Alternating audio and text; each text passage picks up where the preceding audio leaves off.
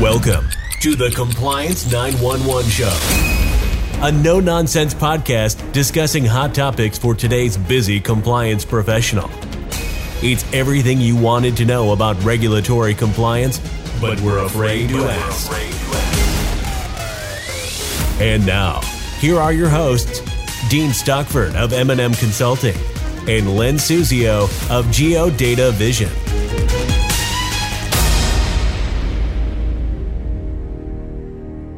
Welcome to our podcast series addressing everything you wanted to know about regulatory compliance, but were afraid to ask. Dean, lately I have heard lots of chatter surrounding fair lending and compliance circles, political forums, and from financial institutions too. What have you been seeing or hearing in your travels? Len, it's nice to see you again, and I'm glad you brought this up. Over the last few months, it's become abundantly clear that the Biden administration and racial inequity will be front and center and will be the focus for regulators under this administration. In fact, the first week Biden was in office, he issued a memo directing the U.S. Department of Housing and Urban Development to review all Trump-era fair housing rules. And if this isn't enough to get your attention, the acting director of the Consumer Financial Protection Bureau wrote that fair lending enforcement is the CFPB's top priority, and the Bureau will be taking much needed action to protect consumers. Holy smokes. If those actions and statements aren't enough, I am not sure what is. Have there been any recent changes to the fair lending that have impacted these bold statements made by the folks you just quoted? Well, we've seen the CFPB issue an interpretive rule to enforce discrimination protections for LGBT individuals in a bill, H.R. 166, Fair Lending for All Act, that was introduced to Congress in January of this year. A final report of the Small Business Review Panel on the CFPB's proposals under consideration for the Small Business Lending Data Collection rulemaking. We have yet to see any specific regulatory changes. Although we have seen stepped up enforcement and enhanced expectation, there have been no new regulatory changes to ECOA or Fair Housing Act, which are known collectively under the heading of fair lending. So, Dean, if we haven't seen any recent regulatory changes, can you highlight the current expectations for fair lending? Yeah, sure can, Len. This is getting a little bit confusing, but we view the technical provisions and regulatory expectations for appropriate analysis a little different. Fair lending is a regulatory concept that is made up from two different laws, which are the Equal Credit Opportunity Act and the Fair Housing Act.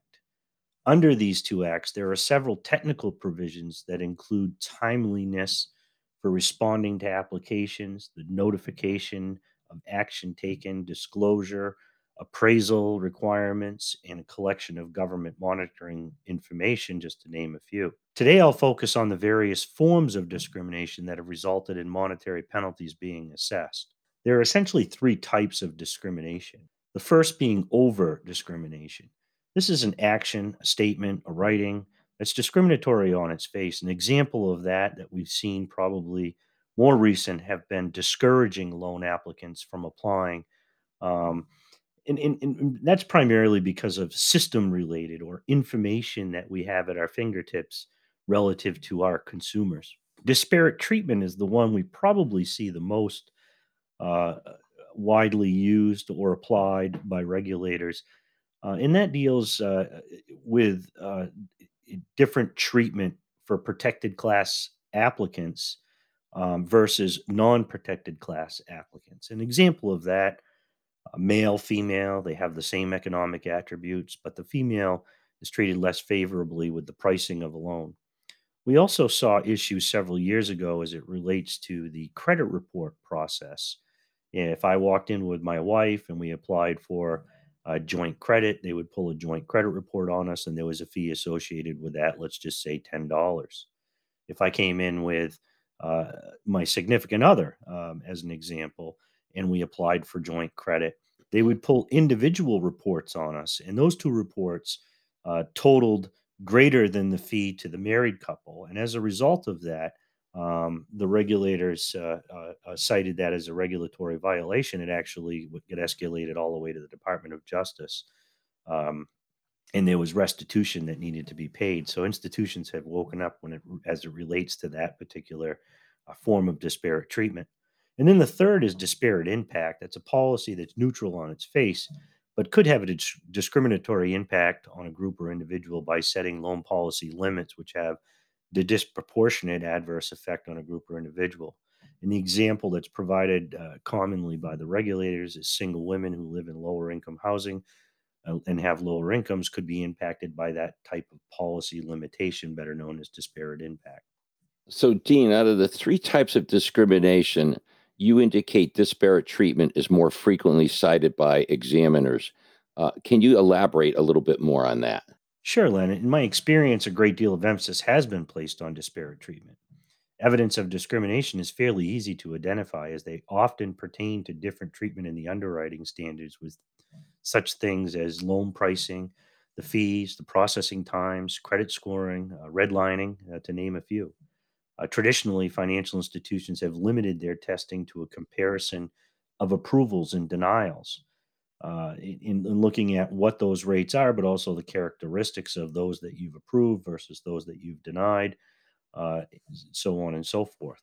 But the regulatory expectations have expanded significantly over the last few years, especially with the changes to HMDA expanded data collection fields. Institutions really need to conduct full data analysis based on information that's gleaned from the loan application register. Not only is it important to compare specific loan characteristics, it also compares market data for peers with similar characteristics. Dean, Geodata Vision, we're a data-driven company, and I can certainly appreciate what you're saying regarding full data analysis. And we've seen a big uptick in these types of requests from our clientele recently. You mentioned HMDA data collection. Do you have expectations that pertain only to those lenders who are HMDA reporters, or are there other lenders that should be concerned? If I didn't know any better, I'd say you're reading my mind, Len. No, the expectations are not just extended to those HMDA reporters, but it certainly makes things much easier on those who are already collecting and reporting the data. If you're not a HMDA reporter, the financial institution should maintain key data points in order to conduct an appropriate analysis. If your institution is merely comparing denial and approval rates, you most likely will not fare well in your next exam. In addition, if you are a HMDA reporter, be darn sure you've scrubbed or are confident in your reported data.